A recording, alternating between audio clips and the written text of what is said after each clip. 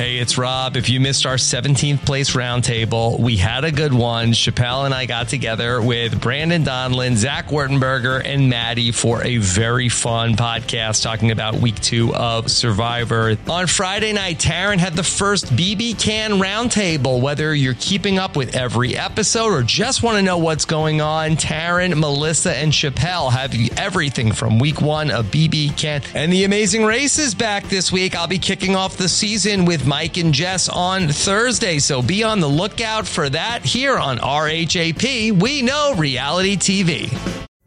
Pulling up to Mickey D's just for drinks? Oh yeah, that's me. Nothing extra, just perfection and a straw. Coming in hot for the coldest cups on the block. Because there are drinks. Then there are drinks from McDonald's. Mix things up with any size lemonade or sweet tea for $1.49. Perfect with our classic fries. Price and participation may vary. Cannot be combined with any other offer. Ba-da-ba-ba-ba.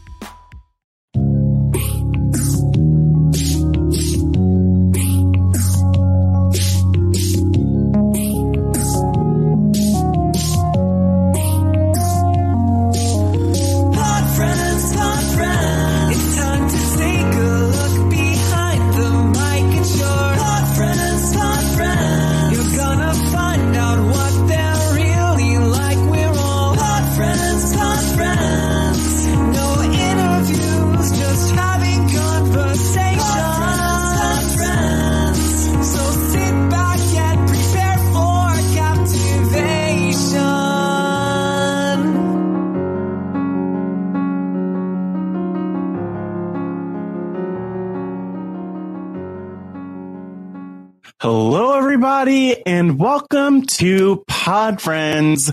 That was Will from America with the Pod Friends theme song. Shout out to Will from America, as always. And as always, for Pod Friends, I am your host, Matt Scott. And I am just thrilled to be here. I'm thankful to be here. I want to wish you all, yet again, a happy Pride, as this is the last episode of Pod Friends coming out during Pride Month. Coming out, no pun intended, but coming out during Pride Month. And I'm just really thankful. I want to give you all a big shout out just for being with me this first month back of the Pod Friends season. You know, it's really interesting getting into the rhythm of things and having these conversations. I have so many more conversations to come for Pod Friends over the course of this summer.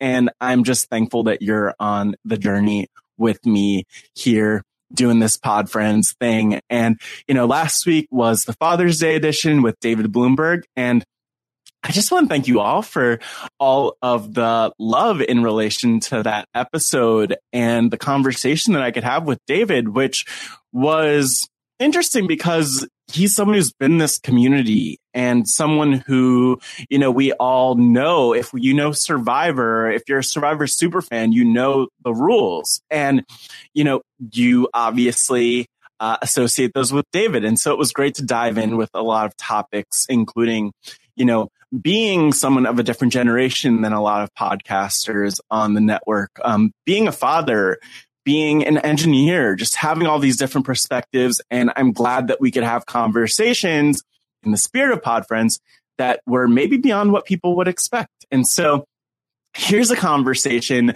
this week, as mentioned at the end of last week's episode, with Beth Dixon, who is a phenomenal podcast host. You know Beth from RHAP's Recap, the RuPaul's Drag Race recap, along with Liana. Shouts Liana and Aman. And I love what they do. I'm actually a huge Drag Race fan.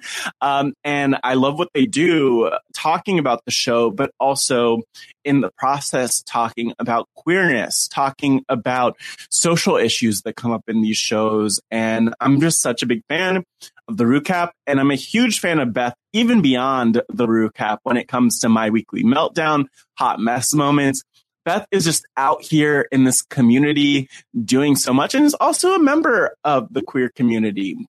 This month, I've been really thankful with the Pride Has Spoken and even with some of these Pod Friends interviews to have conversations about queerness and how we all relate to and interact with that. And I was thrilled to have this conversation with Beth because we started out just having like a good old time. And, Beth is someone I wish that I had more time to talk with. I feel like that about so many people who I get to talk with, through Pod Friends. And so I'm thrilled that we got to have the conversation we did. And I hope that this is a chance for you to get to know Beth, and just so many things about her, like her singing background, family band, performing at Carnegie Hall, all these phenomenal things that I wasn't even as familiar with. And then her background with sports growing up. And just everything when it comes to being asexual, demisexual, biromantic. We dived in, and Beth really, to her credit, as I've seen her do time and time again, took the opportunity to educate and help people understand, help me learn and understand. And so I hope that as I learned and as my mind expanded, that you all have that same effect in hearing my conversation with Beth. But so many more interviews to come for Pod Friends this summer. If you want to suggest a guest, you could go to bit.ly/podfriendsnom. That's bit.ly/podfriendsnom. You could watch on YouTube. These are all on YouTube at robhasawebsite.com/YouTube. You could subscribe to the podcast, leave 5 stars, leave a review at robhasawebsite.com/podfriendsfeed. This is also, as July 1st rolls around, a great time to become an RHAP patron, which you could do at robhasawebsite.com/Patreon. And there are so many great patron benefits. The Patron 5 for 5, which features Rob and his wife, Nicole Sesternino, who is amazing and who I hope to have on Pod Friends sometime. And just so many other great opportunities to get to engage with the community, which is one of the best parts of being part of the RHAP network, honestly. And so all that and more, all of those links and more you could find in the show notes. And without further ado, let me just dive in and get to introducing Beth. Making her way to the podcast, hailing from Brooklyn, New York, she is the co-host of the RHAP Recap, of Hot Mess Moments, and of My Weekly Meltdown. With a master in educational leadership, she works matching college students with career opportunities and does so much more. She's a gamer of video and board, and doesn't play games when it comes to laying down those vocals, whether at Carnegie Hall or as part of her family band, the Dixon 5. Buckle up and please welcome Beth Dixon. Wait, what the heck? What is going... Hold on, Beth. What? Give me a second. Let me zoom in on you if I could figure out how to do this, because I don't know how to Wait. Okay, wait. Oh, wow. Hello. I'm still here. Beth. Yeah. Beth, what's your elephant obsession all about here? Okay. And how many elephants are there behind you? Okay, so we have, it's opposite. So it's, we have my picture, which was painted by my friend Nigel, 8-Bit Dylan's husband. I'll make it less awkward by the... If you're watching the video, by the way, it's not just Beth's face now. You can see it is. Reacting. I have taken over Pod Friends. It's all about me. Ooh, that's thrilling to me. That's my dream. Someone taking it over. See, as soon as I said that, the camera went out of focus. Like, girl, you need a comment. Yeah. But then I have one... I can't count. So we got 1, 2, 3. This is like a little one playing video games on a... chair. That's a corkscrew. This one is. And then that's one I bought in Mexico. I just love elephants. They're my favorite animal. When I was born, the day I was born, my father went down to the hospital gift shop and bought a little pink elephant for me, like a little stuffed animal. And I think that's probably why, because it was like one of the first stuffed animals I ever had. And then I've just had an obsession since I was a kid. And I used to love the zoo books and get the elephant one and just read it all the time. And that was about it. Wait, This is look, I don't have a lot to say about elephants, please, in case you were wondering. But do you have any other, I'm not going to call you weird to your face. No, please do. Now, please do. But do you have any other weird obsessions like that? We love weird. Weird is good. Weird. We need to reclaim weird. It's this one. Seltzer. I'm not going to do the zoom in thing again for the people, but no, yeah, I'm obsessed with Seltzer. Beth, for the people listening to the audio, Beth was raising a can of Seltzer. It is slightly green. It is Polar Seltzer, which is we are not sponsored by Polar, although that is an ultimate goal of mine. Like Polar, if you're out there, I've been petitioning selfishly, totally selfishly, both ways. Selfishly, I like selfishly, that word. Yeah. To be sponsored by Polar. I love Polar Seltzer. I know it's like a Northeast kind of thing, but I love Polar Seltzer. It is the perfect combination of taste, flavor, and carbonation. Do you have a flavor ranking of Polar in particular? Yeah. It changes, but the top two are consistently summer flavors. So they're ones I won't get any other time of year, even though they're on sale. Mm-hmm. It's their mango limeade. Oh, so good. And then their tart cherry limeade. Ooh, they're amazing. I like which one is that? This is lime. Okay. Do you think I like lime? Like my top two were limeade ones, and I'm sitting here drinking a lime one. I almost just said basic lime too, and so I'm like, okay, I called Beth weird, and then implied that she's basic. Yeah, no. Your both counts are correct, so you're calling me out. Call me out. I'm basic too, and I don't have seltzer right now, and I feel like, why do I need to embrace seltzer in my life? Like, what am I missing out on? Okay. So I don't know why my voice became really sensual all of a sudden. No, we're going to talk about this. So listen, I haven't always liked seltzer, right? Tell me about it. Also, an eyelash decided to attack my eyeball just now. I hate when that happens. Wait, I want to, hold on, I'll show solidarity and try to knock it out. Thank you. Yeah.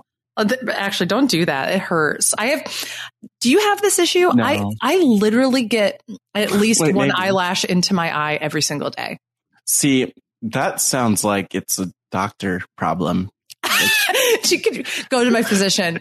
My eyelids are not, or not my eyelids. My eyelashes aren't doing their thing. They're supposed to protect things from going in my eye. They're just going in the eye myself. What the heck? You know, when I was growing up, my mom always used to be like, oh, your eyelash. She always would talk my eyelashes, and I get some eyelashes and eyebrows. She really wanted them. So I feel like, I don't know if they're falling into my. I think it's like the angle, the diameter. Oh no, they're not going into my eye that often, but like they're probably like slightly missing.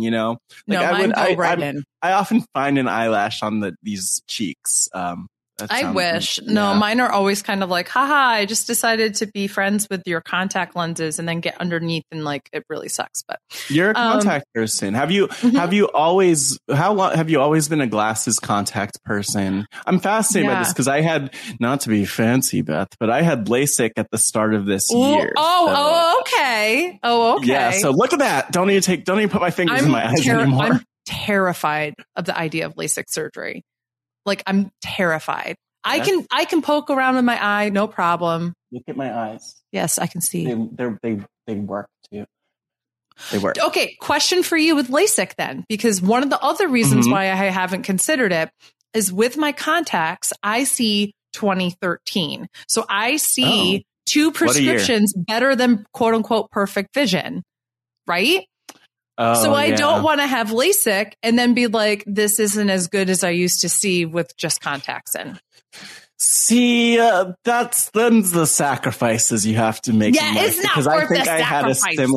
I think I had a similar thing. My eyes are not both equally strong after LASIK. They're close. They're like both really good though. Like, I swear. It's nice to not have to put my fingers in my eyes, but I do think about my contacts still, and it's been like 6 months, and I'm like, oh, I have to take them out. No, I don't. I would love that because do I remember how? Maybe not. See, I never have to look in the mirror or anything. I just kind of go bloop and I pop them right in and that kind of stuff. Good. How does that translate to your life and how you look at things? Do you feel like, is that a metaphor for your life where you don't I don't look at it in the mirror? I look in the mirror. I'm a Leo. I want to look at this face. I do like to ask people, because I'm not a big astrological person, but like, how does tell me about you as a Leo, and how does that manifest for you? Let's talk about that. So my big three. So the big three signs. Yes. I am a Leo sun, a Leo moon, and then I'm a Capricorn rising. So, I'm sorry. I thought it was going to be like a ding, ding, ding, ding, ding. Another like Leo across the board. Yeah, I don't know if that's possible. Well, if you go to my little 3, I'm also a Leo Mercury. So, which means your Mercury sign is a lot of like how you send and receive information and like communicate with people, right? And how you take in information. So that aligns with my ego, which is Leo, which is my sun sign, and kind of like my inner self, like when I'm most comfortable, your moon sign. So like when you're most comfortable, how you kind of, how you like to be taken care of and like what you are at your most comfortable. Right.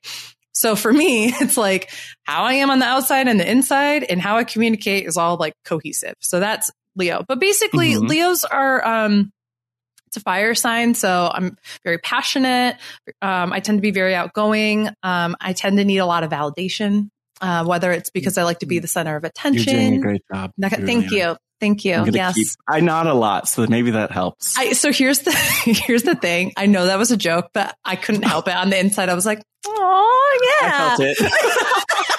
I did. But that's just telling you, like, it's important. Like, I think of astrology as a means of like, if it rings true for you, use that to better understand how you can grow and learn. And like, stifle the things that maybe are challenges for you or like overcome them or maybe are quote unquote more negative traits. And if there are things that are positive about you, embrace those. I don't necessarily sit back and think like this is the be all end all of all things like spiritually. So that's why I enjoy it. My Capricorn rising is like where I get a lot of like, I'm very driven and I'm very, I'd like tend to have like a more quote unquote conservative style. Like I'm not necessarily super flashy with how I dress and that kind of thing. So, which is interesting because I feel like if I were it'd be very Leo based and it would be in your face. So, oh my gosh, there's so much there. Why do you think like, okay, there's so many directions I could go in right now, but I think like one of them is like, what? I don't know actually, let me take a mini step back, Beth. Cause I guess we're recording a podcast right now, a side note, but I will say, something that I'm like always fascinated by and like a reason that I do Pod Friends is just because like there's so much more that we don't know about people or like a backstory to people. But at the same time, I think maybe like, podcasting in the way that we do about the shows and media that we love is so fascinating because it's the perfect example of how you could like hear people say so much and then still know so little about them at some point. I thought you were going to say so much, but they're also saying nothing at the same time. I thought that's where you were going. Yeah, full of it. All of them. Podcasters. Writing a college essay. Yeah. I'm over everybody. No, it's like fascinating because I'm like, oh my gosh. Like even when I interviewed Mari on Pod Friends, I was like, oh my God, there's so much that we have in common that we didn't know.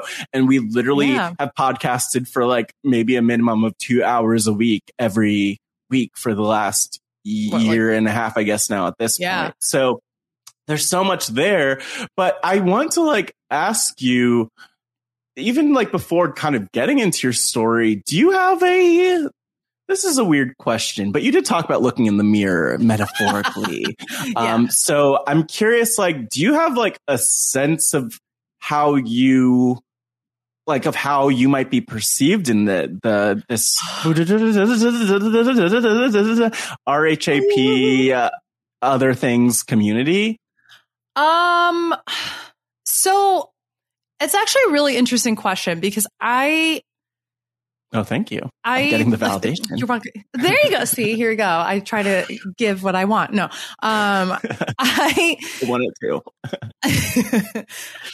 I actually really struggle with social anxiety. I think that a lot of people in my life are shocked to hear that I very much struggle with, I have anxiety issues and depression, but then I also have social anxiety. And a lot of that comes from like an imposter syndrome that's happening in my head. And then I kind of fill in what other people must be thinking. And then like, that's literally how nobody is thinking. Mm-hmm. So to answer that, I'm sure whatever I feel is like not it, but I feel like, I mean, the people who listen to me on Drag Race, I think probably see me as somebody who is hopefully knowledgeable about drag. I've been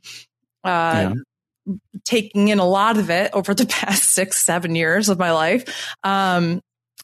But that I hopefully come across as somebody who's hoping to provide a fun, positive, but hopefully educational voice when it comes to talking about like social issues and social impact and identity.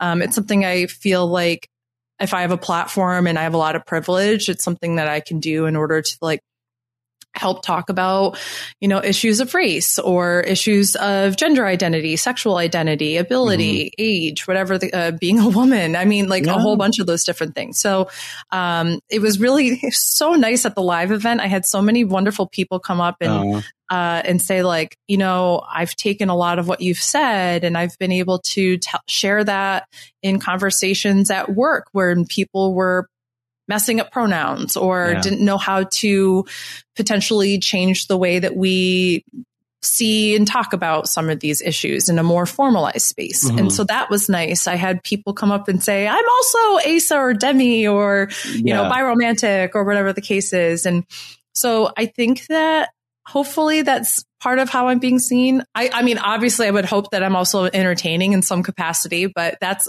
everybody else's decision to make. You weren't even trying to be entertaining. So there we are. Great. Yeah. Where's my fan? I could like. Wait, crack that fan. It was a bad one. Hold on. I didn't know it was a clacky fan. I thought. Oh, no. You want a clacky one? Hold on. Oh, wait. This is a heavy. Okay. Ready? I was born ready. Clack. Baby. Bam. This is a Trixie Mattel Honey fan. Honey. Ooh.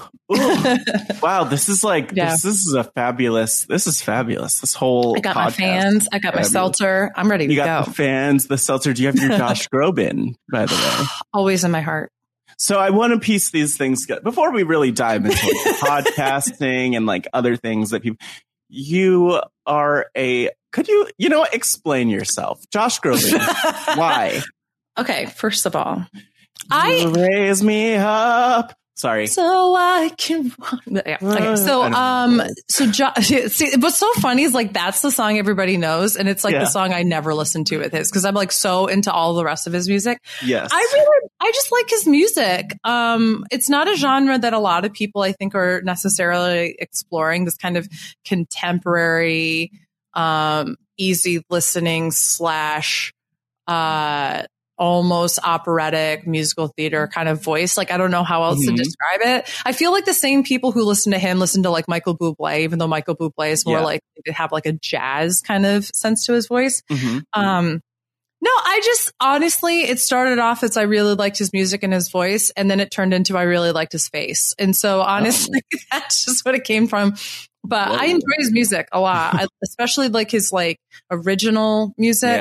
I appreciated what he'd had to start with David Foster, but I really like the music he's produced since like 2011 in that time frame. So, I mean, to try to draw connections between what we've been talking about so that I seem like my mind is less random than it is. To be fair, I'm a random person. So I'm a random. I like randomness.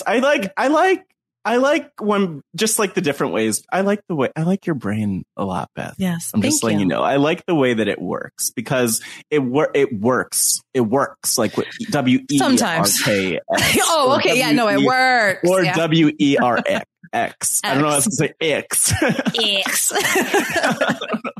But oh man. I was gonna woof. Oh my God, what is happening? Let me ask this question. Sure. This is like a great interview question. Believe me, it's going to definitely come out great. Okay. So people sometimes music is a thing that a lot of us connect with. A lot of us you have certain artists and songs and they perform about things that resonate with our lives. If you're watching the video version, I'm looking off to the side because as I look at you, Beth, I just feel the urge to get completely random and silly, and it's great, and it's a great feeling. Block the face. Block your face. Yes, please block your face, Beth. But I wonder, is there a Yeah. Do you see any relation between like Josh Groban's music and what he sings about and kind of your life? Like, why does that connect with you? I do. I think that, I landed on my feet there. You did a great job. Thank you. I come from a very musical family. I started reading music before I read English when I was younger. Wow. My parents tell me that, when like a commercial jingle was on, I would like, if I was crying as a baby, like all of a sudden my cries would like get in tune. Like I would match pitch with like the song that was playing. Wow. I believe it. So I've always had like an inclination and a proclivity for music. My dad is a professional percussionist and drummer. My mom, I grew up and she was always playing the piano and took piano lessons. She sang in the church choir, that kind of thing. I loved singing and any chance I had when I was like a little kid. And then I took piano lessons starting at, I think literally at the age of like 2 or 3, which I'm sure piano lessons at that time is like, press this note, ding, you know what I mean? Yeah. So it's not like I was like, a savant or anything. I never got good. I literally quit in 6th grade before I was like probably on the precipice of actually getting really good. So, It's okay. But I picked up clarinet when I was, I have like all these little feathers flying around me. I have no idea where they're from, but I noticed them on my, I have no idea where they're from. But I picked up clarinet when I was in 4th grade. And then saxophone when I was in high school, and just continue to play those to this day. My brother's a really good guitarist. My sister-in-law is a bassist. And so I sing and I play those instruments. We all play together as a family band when we get together, which is a lot of fun. But what I think I like the most, like connecting it back to Josh Groban, is it's not necessarily always lyrics that get me. I just like the music itself. And there's just something about what he sings about that I feel like gets to the kind of music that just resonates with me to calm me down a little bit at the end of the day. Music is the thing that so many of us, I think, turn to when we need to amplify a certain emotion. If we need to feel sad, we'll listen to sad music. If we need to feel happy, or if we want to get pumped up, or whatever the case might be. Josh Groban music for me is literally like, I am by myself and I just need some time to focus on in. I spend the vast majority of my time writing harmonies to his music and just kind of singing those out together. And that for me is just kind of like, I get to feel like I'm a musician while I listen to his work, which sounds pretentious, I think, but it's kind of nice to just kind of go with the flow and have that moment for yourself. Like, I'm not sitting in the car being like, hey, everyone, it's Josh Groban's new song. Let's go. And like, it's not like a social artist for me. For other people might be. But it's just, I think that's probably why I like his music so much, is because it gives me a sense of centering. That's really fascinating to hear. And not, something. So, the people listening know that I have a pro wrestling podcast on RHAP, and something I've been thinking about a lot is because I had this moment, and Spotify, listening to Spotify, and I like listened to some wrestling theme songs. Wow, okay, yeah. And it's interesting because I was thinking about this a lot actually this past week, where I was like, because I grew up as a wrestling fan. I've talked about it on the wrestling half, all of the things, but I feel like there's something with that music, and I've kind of tried to be more intentional thinking about, why do some of these songs or some of these things like connect with me in some way? Ooh, and yeah. I'm paying attention and listening. There's like a lot of, not all of it does, but like, there's a lot of like motivational type of messages in there, and like things that I think have helped me tap into like the, kind of like the superhero version of me, like pose, but like without, like that version of me, as opposed to like, the whatever, like all those things growing up where, it's even hard to connect with now sometimes, but I like you and like connect a lot with what you're saying. Like first of all, we'll have to come back to your singing and performing in these things a little bit more, but I want to kind of take a step back. Like, what was growing up like for you? Yeah. Where did you grow up? Because I know you're in Brooklyn, but like, new. That's very new. Yeah, this is new. I moved here last July, so I haven't been here for a full year yet. I grew up, I was born in Syracuse, New York, and I lived in the Syracuse area and then about 2 hours north of Syracuse for most of my life, literally all of my life, essentially. Yeah.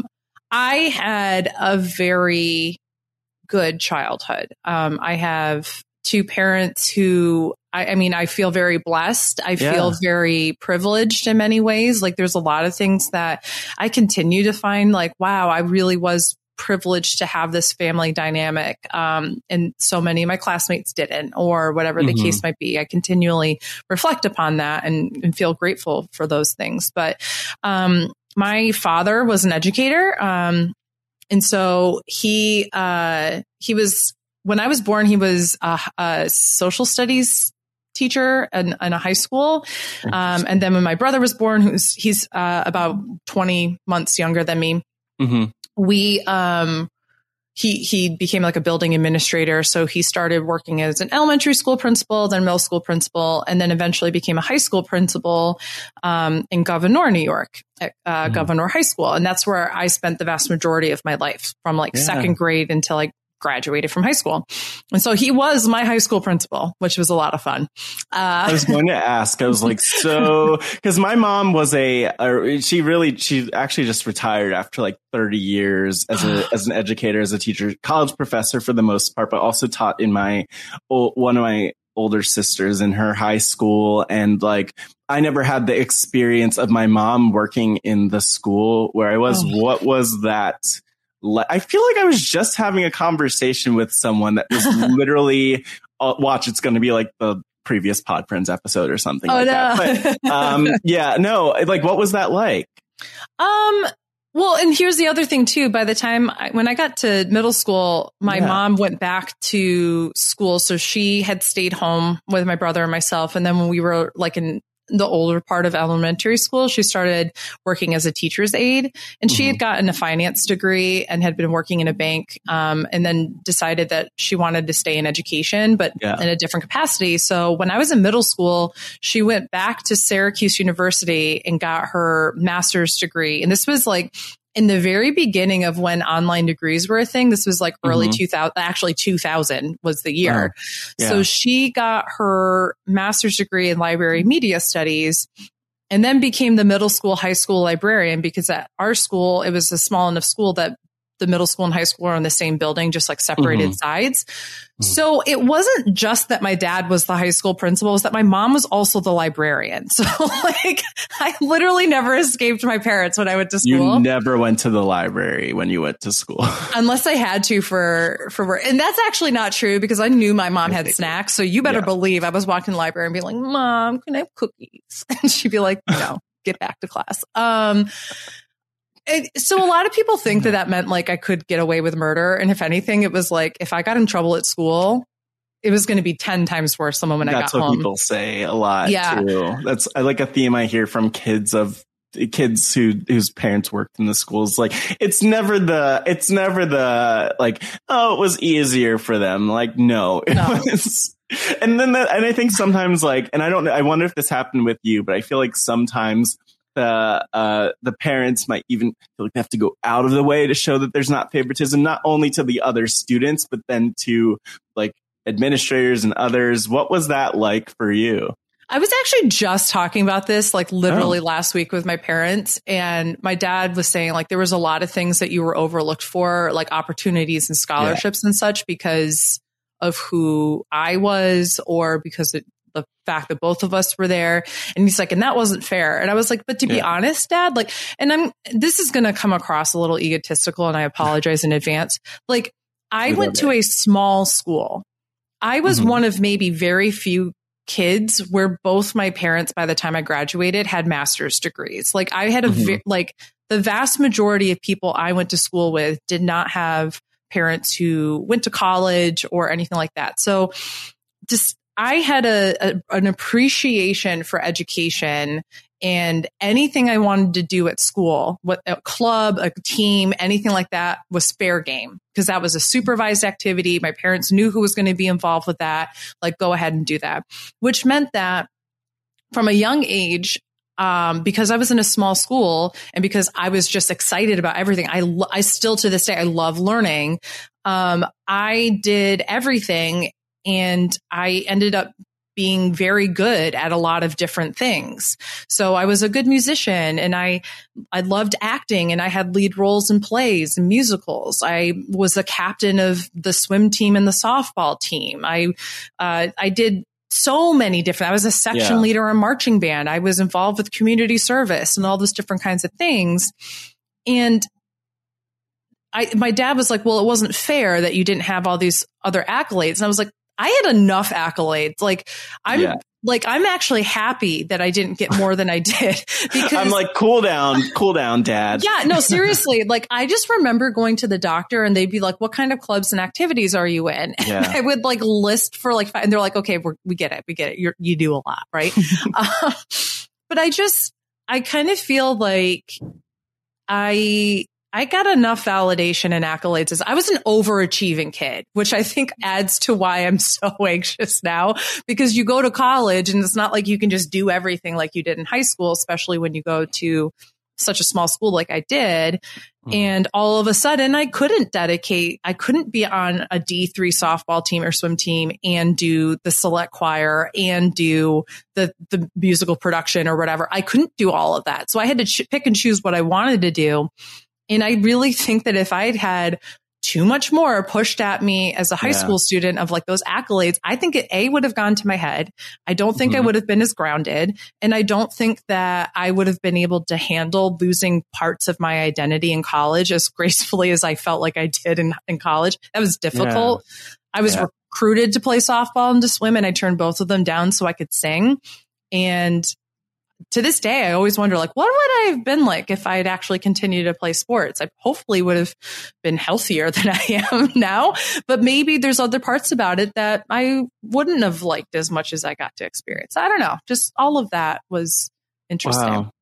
That's really fascinating because I was someone who, I guess maybe from when I was even in like elementary school, middle school, I was very involved in things. I was just talking with my mom the other day. I just saw her actually the other day, and she was saying, "Oh, I found your student council notebook from blah, blah, blah, blah, blah." And like literally, it's funny because I found it like maybe a year ago, and I was like, "This is weird. I only have notes on 2 pages because we barely met." But like, I think there was like an expectation for like. There was an expectation almost as the youngest of 4 for me personally, where I was like, do things and then like do the things that your older siblings did. And sports was one of the big things I did up until 8th grade. And then I went to like a really sporty high school. And then I was like, bye on sports, not trying to do all that because that's a lot. It gets intense when you have a very competitive sports program. Yes. But I mean, okay, the alternate universe of Beth. Do you ever have like a vision of what the alternate universe Beth would be like? Oh gosh. It seems like you've like, I guess my point of why I even like go back to myself with sports and that stuff was like, I never have thought to myself, what would life be like if I were like, if I kept playing soccer after the 8th grade or basketball even or whatever, you know, I never really thought about that. I also was much better at soccer. I'm not going to go into it, but like, have you pictured the alternate universe of your, like how could you have been different if you did those things? It sounds like things could have been very different. I think they would have been. If I had played, so I don't think I would have done swimming in college because swimming is a 2-semester sport in college. So you start in the fall and then you don't end till the spring. And that's a lot of early mornings getting in a cold pool at 5 a.m. that I was just not here for. So, and they also, when they were recruiting me, they wanted me to swim events I didn't want to swim. So I don't think I would have done swimming. Softball is another issue. I love softball and baseball a lot. I love it so much. I was really good. And Whereas with swimming, I was the best swimmer. I had a school record. I'm like, yep, you were really good. You were. Thank you, Matt. Yeah, I know that you've done extensive research and you were looking at Governor High School's record. I was. Yep, that's right. I did have a school record in swimming in the 200 meter freestyle, or 200 yard, I guess, because it's a yard pool.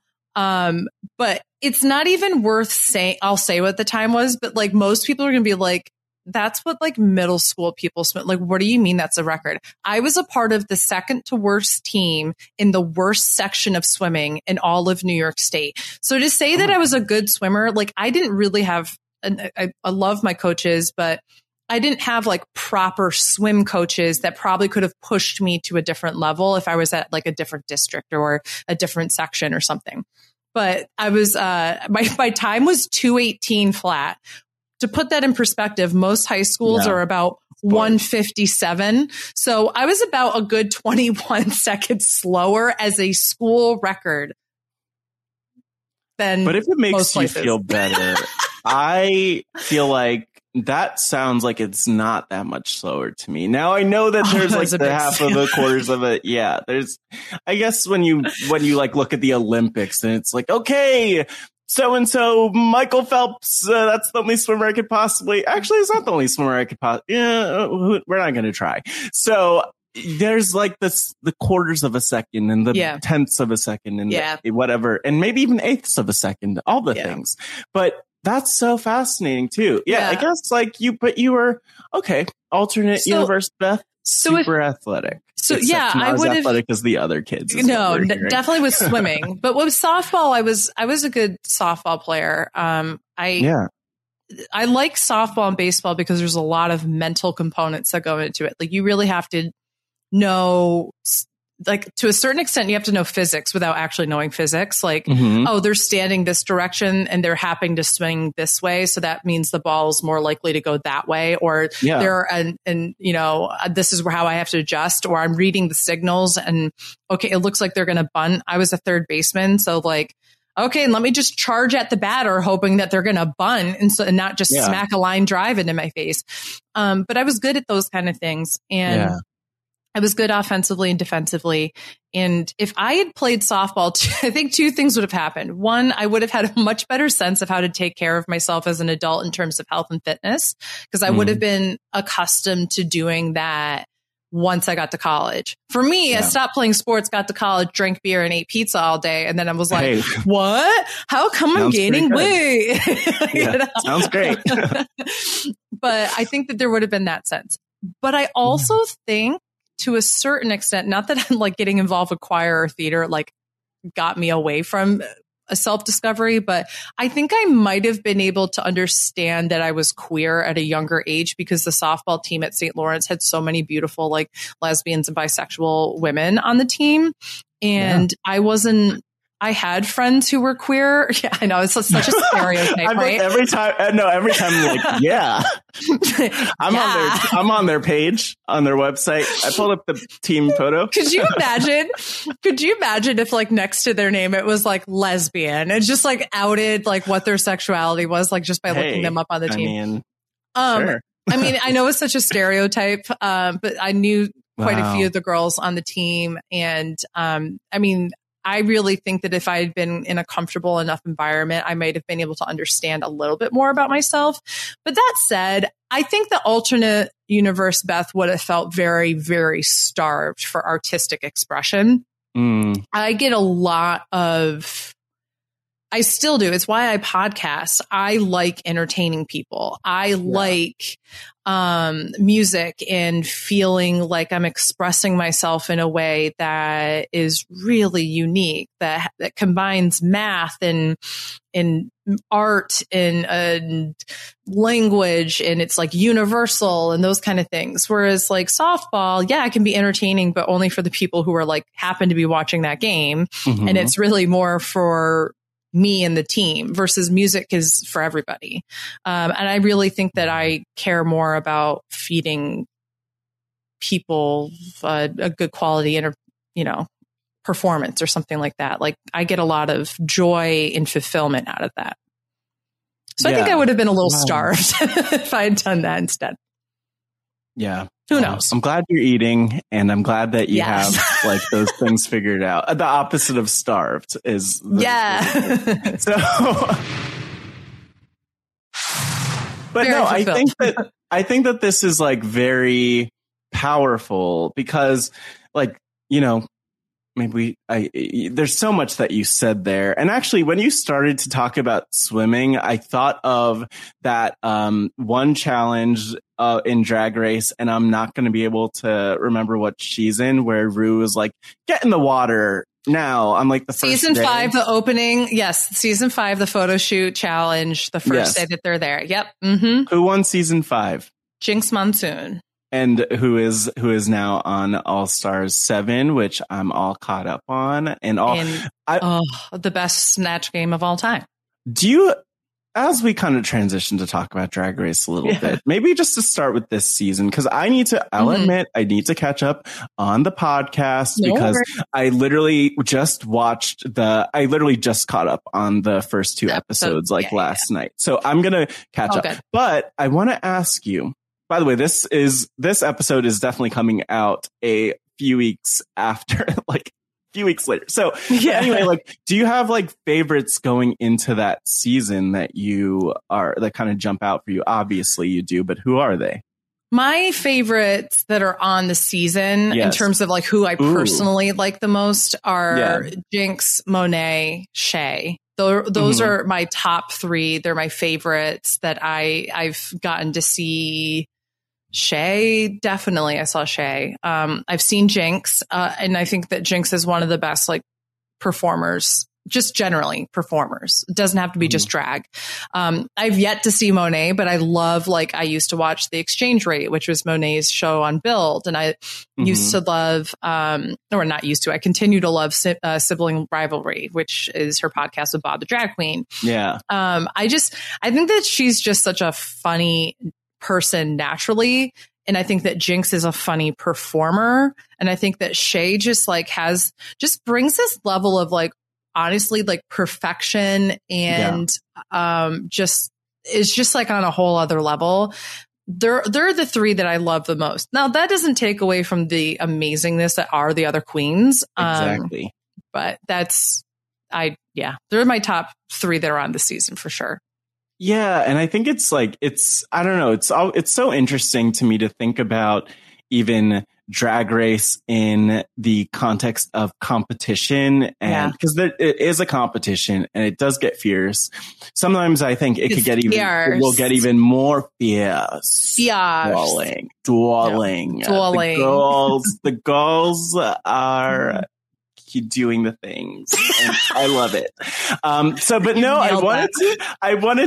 Thank you. I knew, but you've been new. That affirmation. I've been new. Mm-hmm. I have to ask though, like, thinking about, you also mentioned like your own queer journey.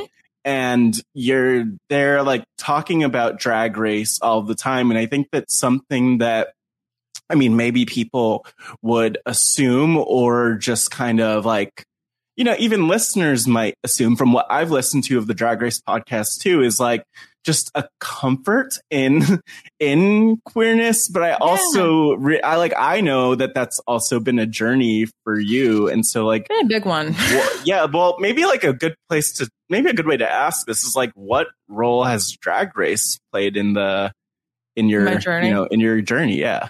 It's played a really huge one. And not just of my queer journey, but also with the ability to love myself as a woman as well. So I kind of came late to the game with Drag Race. The first season I watched was All Stars 2, which was in 2016.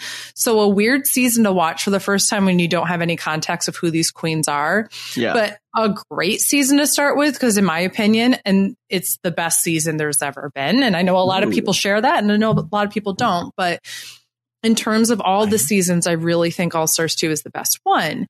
And I will admit, I started watching this and I was like, I don't really get drag. Like, tell me, like, are these cis men that are they questioning if they're trans or not? Like, I didn't understand that portion of it because I hadn't really been exposed to it.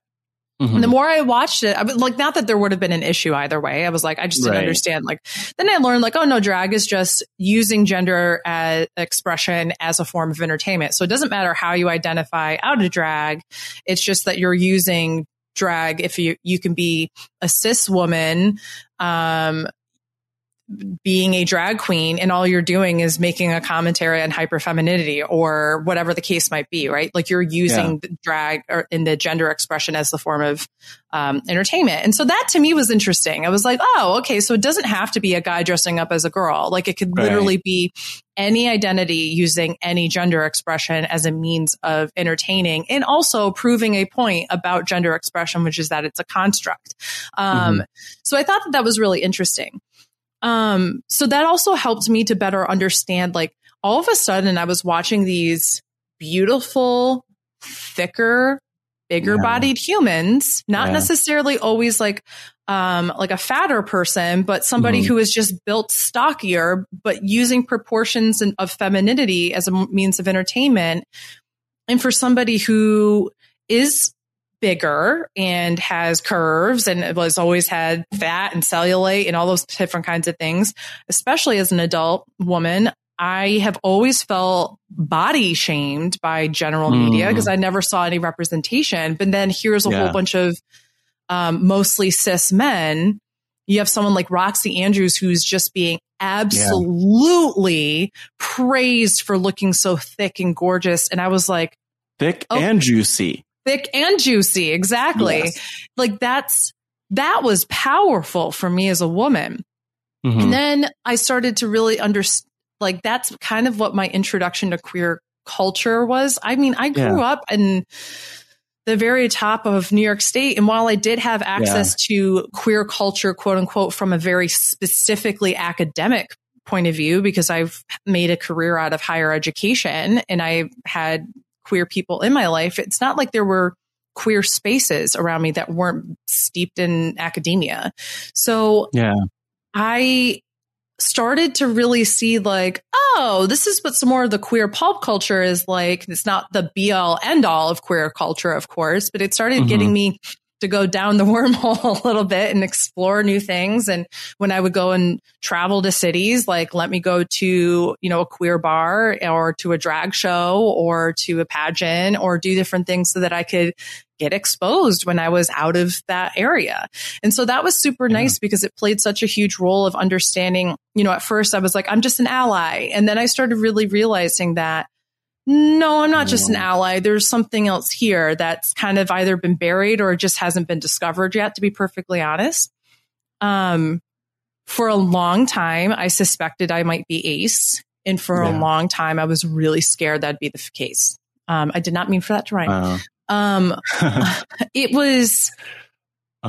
It was very difficult because I didn't know anybody that was ace. I figured if you were ace, it was like a death sentence in terms of like your ability to ever have a relationship or for anybody to ever truly like you because it's so weird and awful and all those different kinds of things. I never knew anybody. There was no representation anywhere.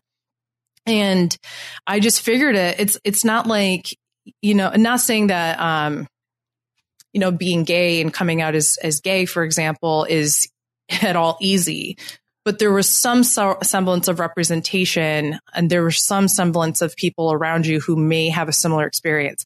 I've had zero people in my life who are intimately close to me who even knew what that was, let alone had experienced it to the same level I had. I went throughout college, which is such a hypersexualized time for a lot of people. And just was like, I just don't understand what people are talking about. Like, I just don't see people sexually attractive. I just don't want to go have sex with. I find them attractive because I like their face, but that doesn't mean I want to have sex with them. Like, what does this mean? So when I started getting more involved with Drag Race, in terms of watching it and consuming that culture, I started really understanding and taking people come for me a lot on the Drag Race podcast, and I understand this because I'm very critical of RuPaul. I think that RuPaul's done so many wonderful things for the queer community, but I also think that RuPaul is at an age where a lot of older people get to where they kind of are also outdated, and they also don't stick with the times. And there's so much that RuPaul continues to do with using a platform to uplift queer people that's just absolutely amazing. But there's so many things that are at the same time either cringy or hurtful that I call out. But I want to give him his roses, because if it wasn't for that, I wouldn't have felt like, oh, there's something that I can identify with here. And I think I generally, I've lost my point from before I started talking about RuPaul, but I think I just generally feel like it was because RuPaul always says, if you can't love yourself, how can you love anybody else? Can I get an amen? And you just kind of repeat that because you're like, whatever. But then I started really thinking about it, and I was like, if you are ace, like, let's take a step back and think about how beautiful that is. Like, if you are, and for me, it's always started as demisexual. And I am demisexual, and I am ace, and you can be both. On another layer of that, I am biromantic, which... And as people listen to, like, how do you define, like, each of these things? Because I think one of the things that I love about Pod Friends is that people are, like, tuning in, and they especially love... I think of the episode that I did with Brooklyn Zed, and we talked a lot about just, like, being non-binary and, like, what that means and what that looks like for them. But I wonder, like, how, like, educate Beth. Yeah, definitely. It's one of my favorite things to do, because when I first kind of came out, I really only came out to my Twitch community, and it's not like I had a lot of viewers. I had a solid group of about 10 to 15 people who were coming in, and I was slowly coming out, and I had people who were, there for me, and they were supportive, and that made me want to be more vocal. So then I was more vocal on Twitter, and then it's been gradually trying to fill the gap for other people presenting representation, whether they identify that way or not, so they can put a face to that identity, So basically, asexuality is a spectrum, as is aromanticism and a gender people. So that's what the A in LGBTQIA plus or 2 plus whatever stands for. Not ally. Not ally.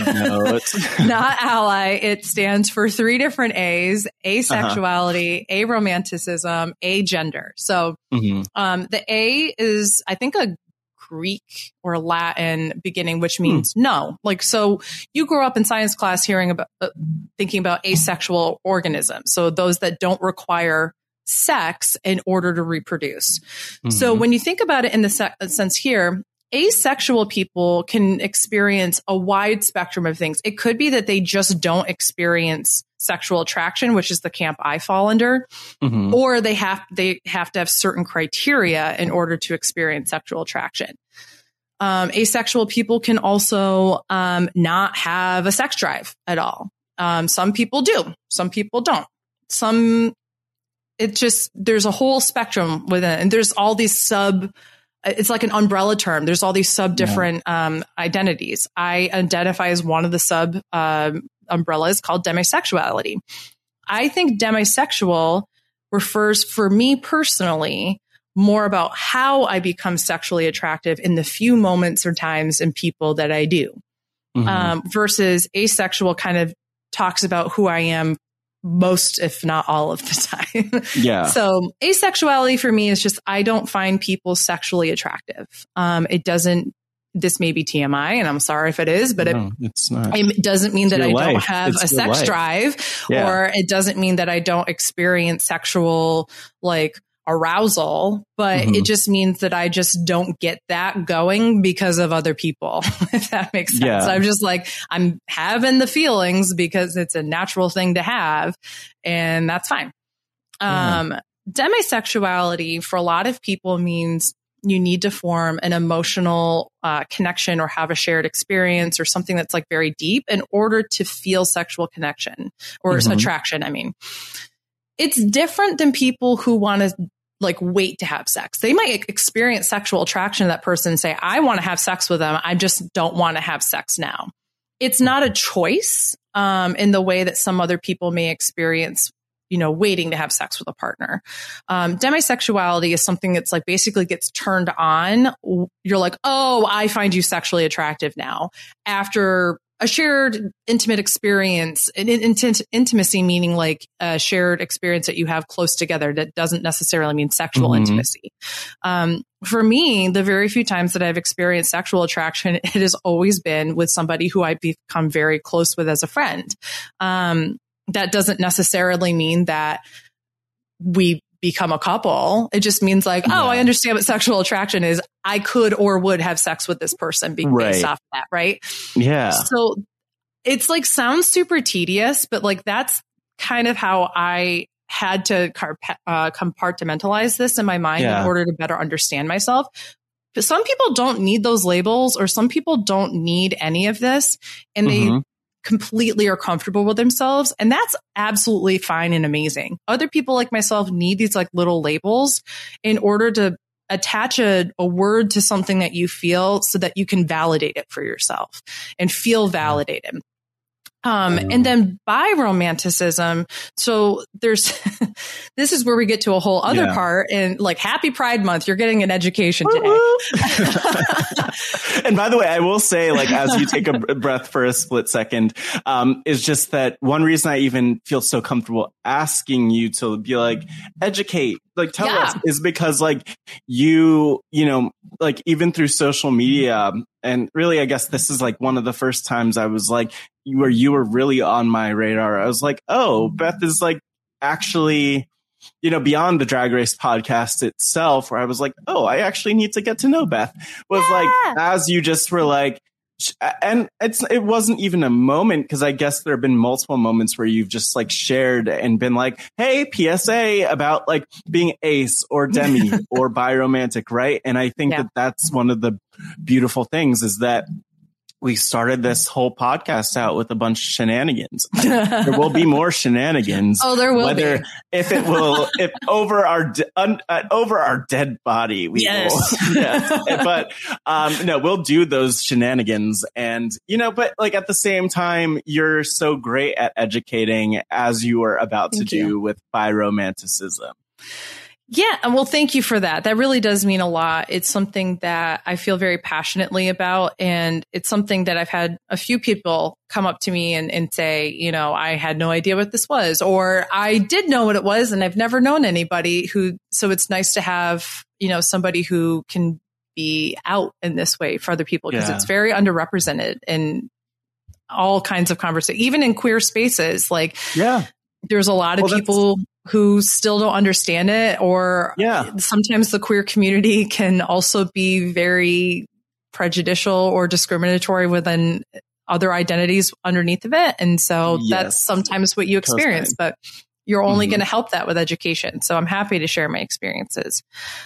So there's also another phenomenon. This happens mostly with people who identify in like the bi and pan identities, as well as asexuality, aromanticism, those kind of realms. And it's called mixed attraction. So there's different levels of attraction.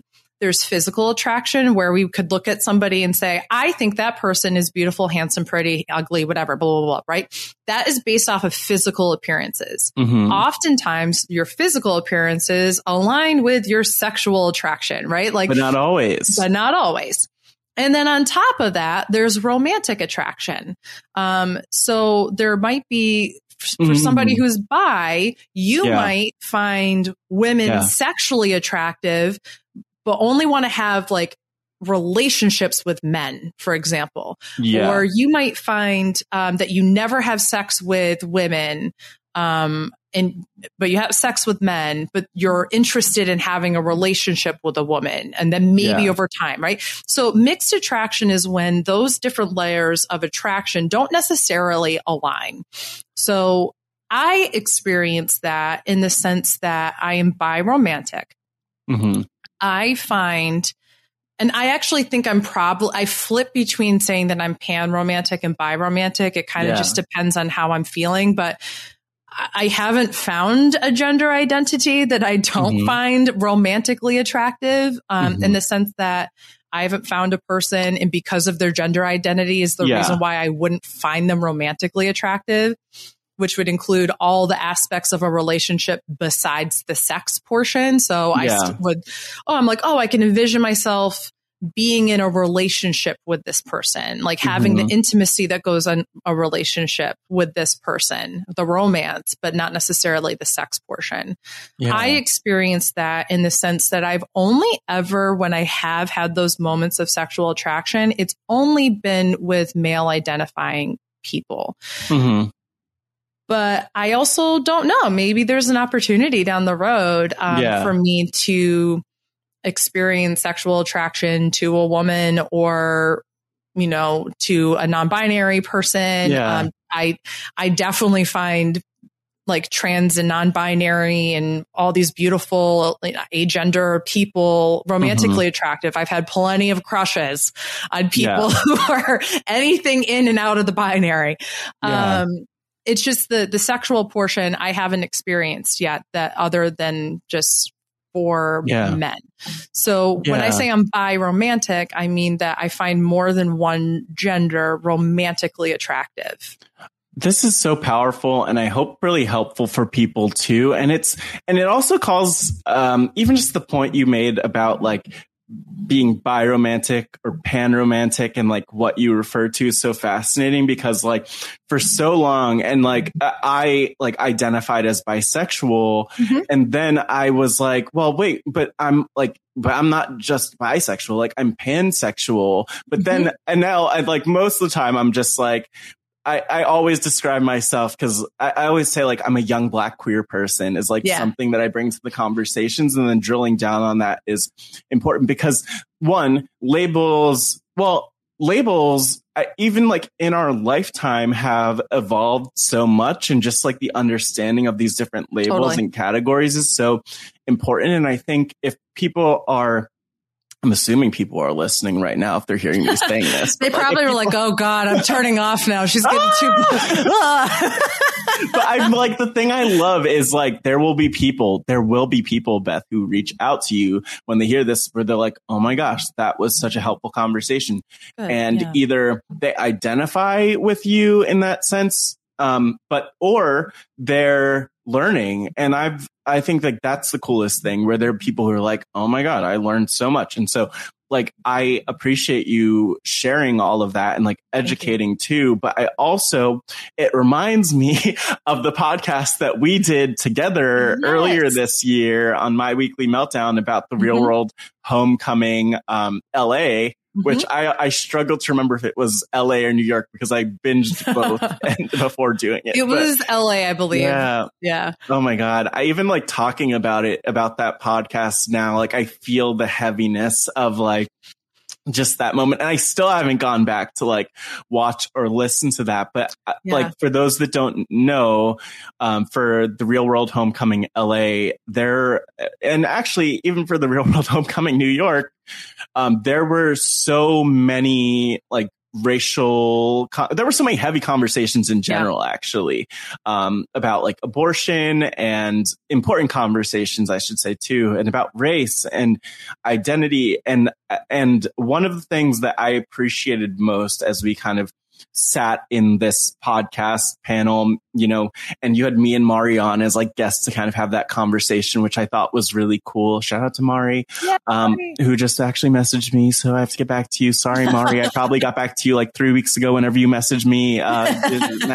But anyway, like one of the things I appreciated most, and I think I messaged this to you too, was like, I just felt like you did such a powerful job of also carrying your weight in the conversation, because it's sometimes, I think it's difficult to have those conversations no matter what. Right. But I think sometimes it's easy to like lean on other people in those conversations, kind of like I'm doing with you in terms of like ace identities and demi identities. And like, but I also think it's like cool. It makes perfect sense to like let people share their stories and like speak to their truth. Right. Yep. But at the same time, in that conversation, I felt like so many times it's like, look to Beth, and you just had so much wisdom to share. And I appreciated that. And I still appreciate that. And it's like, there's the saying that, people won't remember what you said or what you did, but how they made you feel, Maya Angelou. But I feel that. I still feel it, which is like something I'm very grateful for when it comes to you as an advocate in this community. You could do the sillier things and the fun things. Quite often. You also, get you a podcaster who could do both is basically what. Well, I think that's what I love so much about the RHAP community is because we're full of podcasters who could be simultaneously silly, but also talk about really important issues from lived experiences or from experiences that they've learned, and reach out to if you're like in a privileged position like I am when it comes to race, like using your voice on a platform to tell other white people like, hey, like if it's not clicking for you, you should be listening to Black voices or other, POC for various reasons other than, just because there's issues at hand. We should be always thinking about being inclusive with our language and our thoughts. And if I can, just because again, I am in the academic higher education sphere. I started talking about this a couple weeks ago in relation to Jonathan on Survivor. And a lot of people were saying, well, why do you have to bring race into everything? Like, why are you only talking about this with Jonathan? And the reason is whenever we're watching these shows, we have to remember that these are humans who come into these games or these shows with a context of how they perceive and experience the world around them. And that they are going to bring those implicit biases or those lived experiences and how they think about other people and those identities, even if they're not conscious about how they think about them, into a game. And especially in Survivor, when you're stripped down to the like really core of who you are and who you've been socialized to be, it's going to affect how you play in the game and treat people in the game. And one of the ways I think about this is I studied rhetoric and communication in college. I think it's just so fascinating every single day. We as humans are meaning makers. So we are unique in the sense that we have incredibly intricate language and systems in order to create meaning that is based on shared experiences with each other.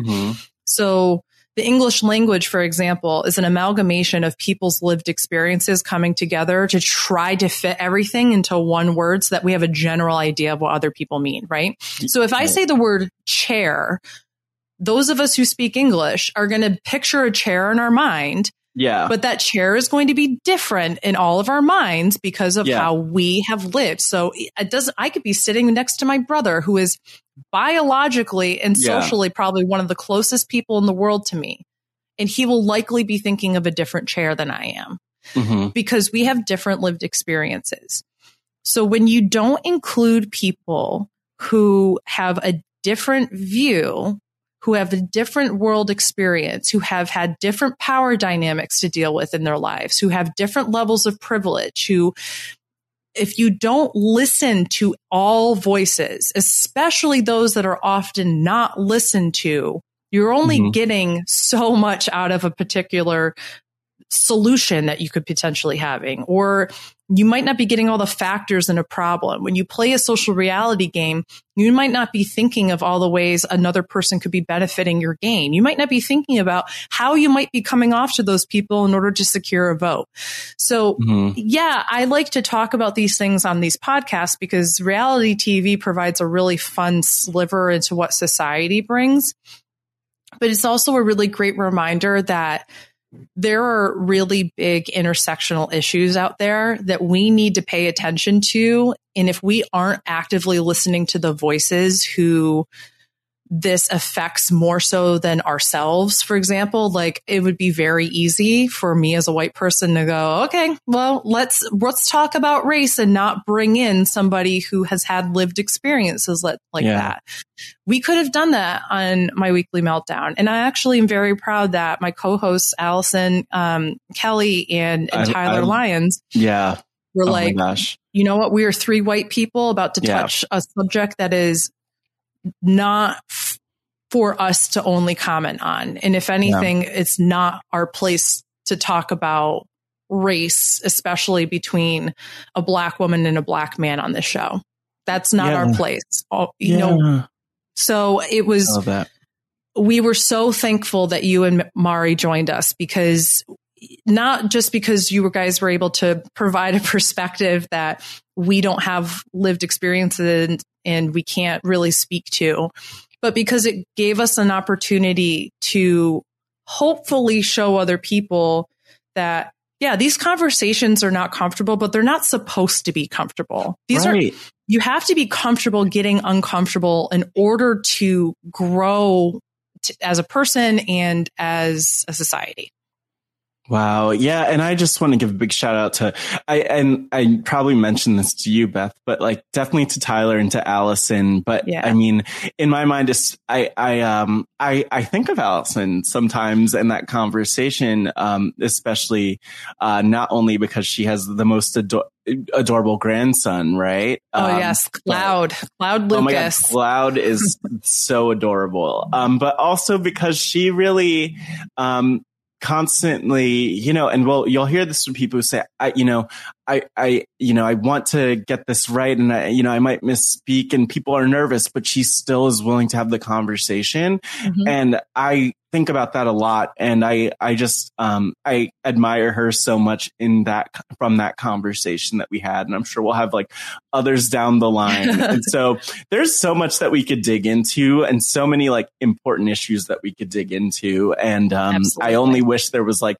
more time to do that. But I actually, you know, as we kind of get closer and closer to the point where it's like, okay, Matt, you have to stop talking and end the recording. Your StreamYard recording device is running out of space. Is basically it. Yeah. Like, it's like, please, sir, down. stop recording.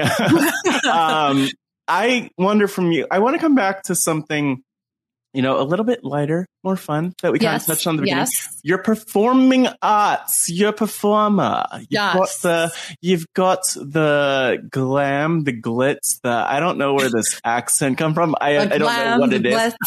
You're trying to do an old Hollywood kind of. You're doing it. You're doing it. You're going for it. You're going quick. Kid, you've got talent. For me, that was like a Regis Philbin or something. Honestly, that was spot on, Regis. That's great.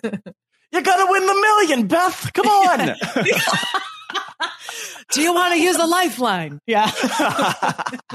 Shout out to Regis. Could you just talk more about? Wait, what? Did he pass? Regis Philbin passed away, right? He passed away. Yes, he did. Okay. Shout out to him wherever he is. R.I.P. Shout out. But yes, Regis, beautiful icon. And speaking of beautiful icons, you as this Carnegie Hall. I mean, when this comes out, you performed at Carnegie Hall on May 31st already. It happened. How did it go?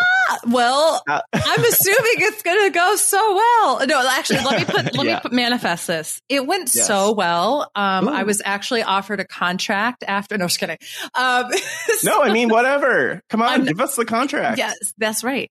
No, so at the time of this recording, we're about 5 days before I actually will have my concert at Carnegie Hall. But one of my favorite modern composers, his name is Eric Whitacre. I know that a lot of people who have sang in choirs or have played in bands or orchestras may be more familiar with his work. It's performed often in high schools and colleges or community organizations. And Eric Whitacre has some of the most absolutely gorgeous music. It's a lot of very ethereal sounding, a lot of stretched out chords, some dissonance, and then that resolves, and it's just beautiful. He uses a lot of poetry as his lyrics and then writes around the poetry. And I was following him on Facebook, as I do, and I saw a little ad back in February that said we're still looking for singers of all, if you're a professional or amateur that has significant choir background, to audition to perform at Carnegie Hall with Eric Whitacre. And I was like, well, I live in New York now. I can do this. Yeah. So I put together an audition, and I sent it in, and I got accepted into the chorus. And so on Tuesday, or on May 31st, I should say, right. Is the concert. So I will have my first 2, and only 2 rehearsals with the concert, with the choir on Sunday and Monday. Yeah.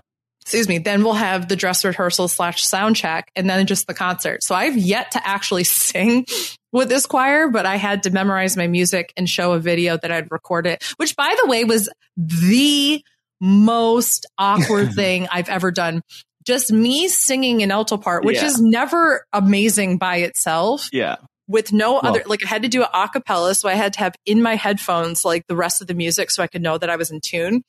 Yeah. And then I had to prove that I had the music memorized. So I'm just staring into this mic, into the camera and just singing the alto line. It was so I watched back the videos and I'm I look like I'm about to murder someone. This is not at all attractive. And then I'm ugh, I don't sound that great. And I'm But, and you're don't look down. Just don't look down. Don't look away. I don't want to give any idea that they think that I'm looking at any notes or anything. I know. Because my move, Beth, would have been I would have looked all over the place just so they know I'm not. I don't have notes everywhere.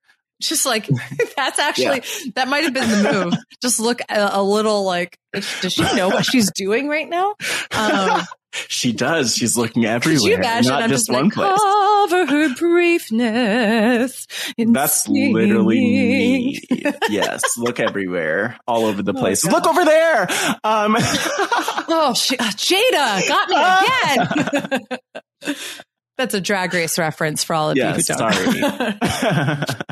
And if you don't know, watch Drag Race. That's right. So I'm excited. So not only do I get to perform his music, but he is composing. So I get to actually meet him too, which I'm excited about.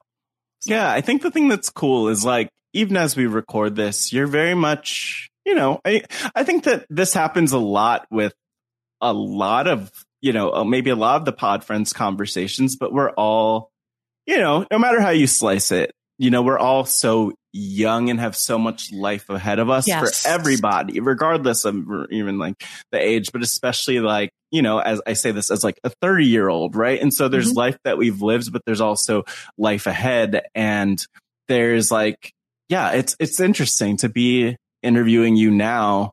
And I even think of the Taryn show and the interviews that he did with so many people who at first I was I'm sure I've mentioned this on the podcast, but I can't interview anyone who's interviewed on the Taryn show because they were interviewed already. And there are so many people who haven't been interviewed.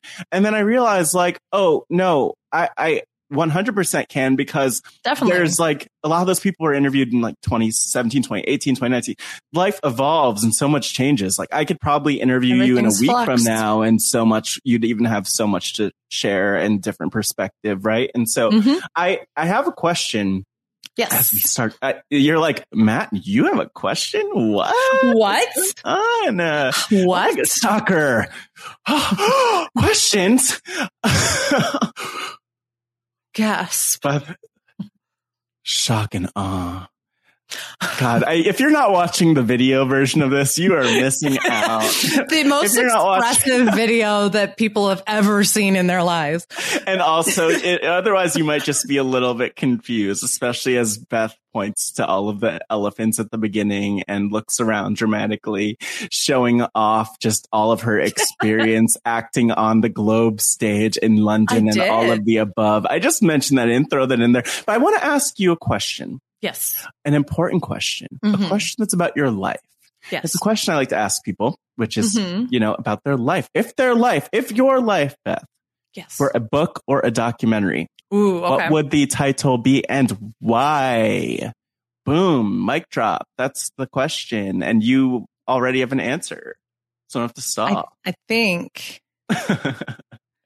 Oh, wait, no pressure if you didn't already have one. I think it would be called Aced It. I have to go.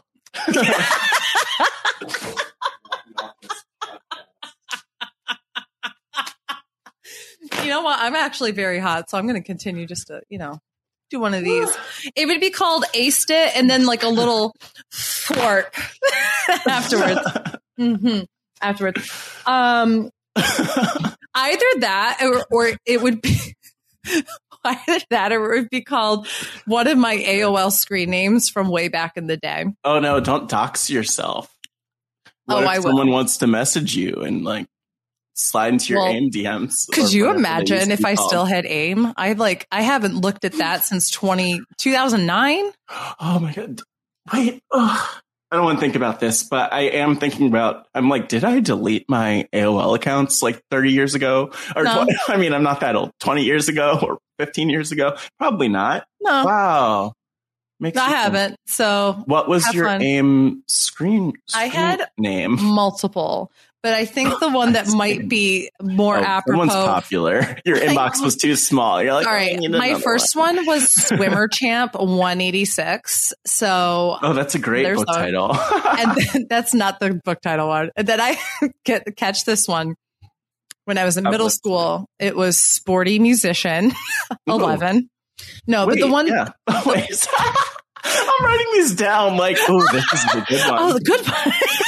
And now I just know all your AIM screen names. No, but the one that I think would be the best for a book would be called "Oh No, It's Big Mouth." Ha! Oh no, it's Big Mouth. Oh no, it's Big Mouth because I have a big mouth. I talk a lot. That's a good look. You have so many. Well, if anyone's listening, if there's anything I could ask for right now, it's if you're on AOL or AIM, which may or may not still exist, look up Swimmer Champ 186, Sporty Musician 11, and Oh No, It's Big Mouth, which in my mind is my favorite because there's no number there. You know, you keep it nice and clean. But it was O-N-O, so I didn't have O-H. It was O-N-O. It's Big Mouth Ha, and then it was H-A. Ha! Wait, what? The end. Oh, there's a ha at the end? There was a ha. Yeah. Oh, I'm sorry. I have to really... Listen, sorry, I was everybody. an extra 14-year-old. So. O-N-O, it's Big Mouth. Ha was the title. Look at Beth. This has been a great moment. This has been a great time we've had together. I have to go find my AIM login. So that's where I'm going to be. But you know what? Something I like to do on these pods. You know what? And you know what? I want to give you the chance to kind of close this out, but I want to more specifically maybe just like ask you to share any words with this community. I mean, you're part of this community. You podcast, obviously, on the Recap with Amon and Liana. And then, like, everyone loves to talk about how much they love Rob. I'm the number one person who loves to talk about how much they love Rob. But any, like, words or gratitudes or shout outs or anything you want to put out there? Totally. This is the time. I want to first, I started podcasting on my Twitch channel, just talking about Drag Race, and then got involved with my weekly meltdown. Allison asked me if I would join her and Tyler. And I first want to give a shout out again to the two of them for developing me as a podcaster and giving me the platform in order to do so. And I do want to thank, you know, Rob and Liana and Amon for all the support they give me. And again, giving me a platform to chat about Drag Race. But I always will say thank you to the members of this amazing community who uplift all of us as podcasters, who listen, who click that download button, who submit a review, a like, whatever the case might be. It's incredibly validating to every single one of us, even if it's not for me in particular. The fact that you continue to support us is really great. And I mostly appreciate how incredibly nice this community is. It is very hard to have an online community. Having been a Twitch streamer for a while, I've been blessed with really great communities, but it can be very hard to have such a overwhelmingly positive and supportive one. You don't always have to agree with what the people are saying on the podcast, but the fact that you're there to support us all is just means a lot. And so thank you for growing and learning with all of us. Aww. Aww. Do you think there should be like a sign? Like if you were in my shoes, Okay. You had like a sign off. Like, how should I end this one right now? Like, what's the move? Like, what's my thing? Like my, short, like liner, I don't want to call it a one liner, but I don't want to limit you, but it should be, okay. It should be, thank you all for listening and drink Polar Seltzer. Okay. Well, let me try. Hold on. Could you give me like an and scene or like a clack? Oh, give me a clack. Give me a clack. Oh, okay. Ready? Thank you all for listening, and make sure you're freaking drinking Polar Seltzer. Yeah. The fact that we are like, we're going to get yelled at by Rob. He's like, we're not sponsored. Stop pushing products. We're gonna stop. And by the way, there's this popcorn, top secret, if you'd like, 100-calorie snack size, apparently. Great. So check it out. This has been on a couple of Pod Friends episodes now. And you know what? That popcorn goes really great with the seltzer. Yes, get your popcorn popped. As hydrate. Say. Shout out, hydrate. Yes, Polar. No, I don't know how to end it. I don't know how to end. I feel like we did it already. Well, let's end it the RuPaul way. If you can't love yourself, how in the hell are you going to love somebody else? Can I get an amen up in here? Amen. Now let the music play. Hey, kitty girl. It's your world. Beth, no, the Pod Friends theme song is about to play, just so you know. So it's like this. Pod friend.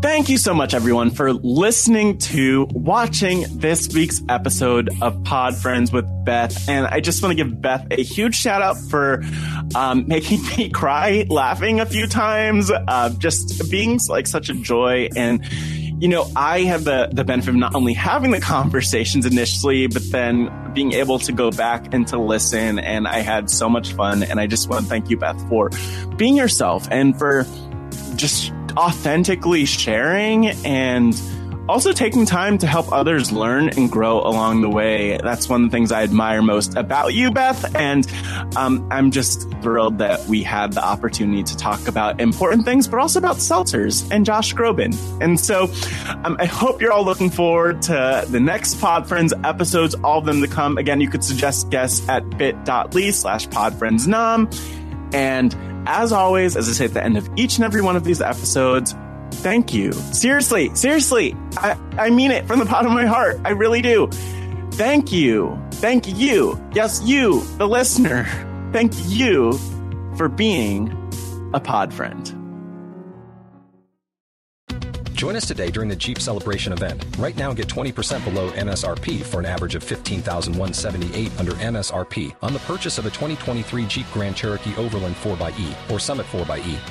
Not compatible with lease offers or with any other consumer incentive offers. $15,178 average based on 20% below average MSRP from all 2023 Grand Cherokee Overland 4xE and Summit 4xE models in dealer stock. Residency restrictions apply. Take retail delivery from dealer stock by 4/1. Jeep is a registered trademark.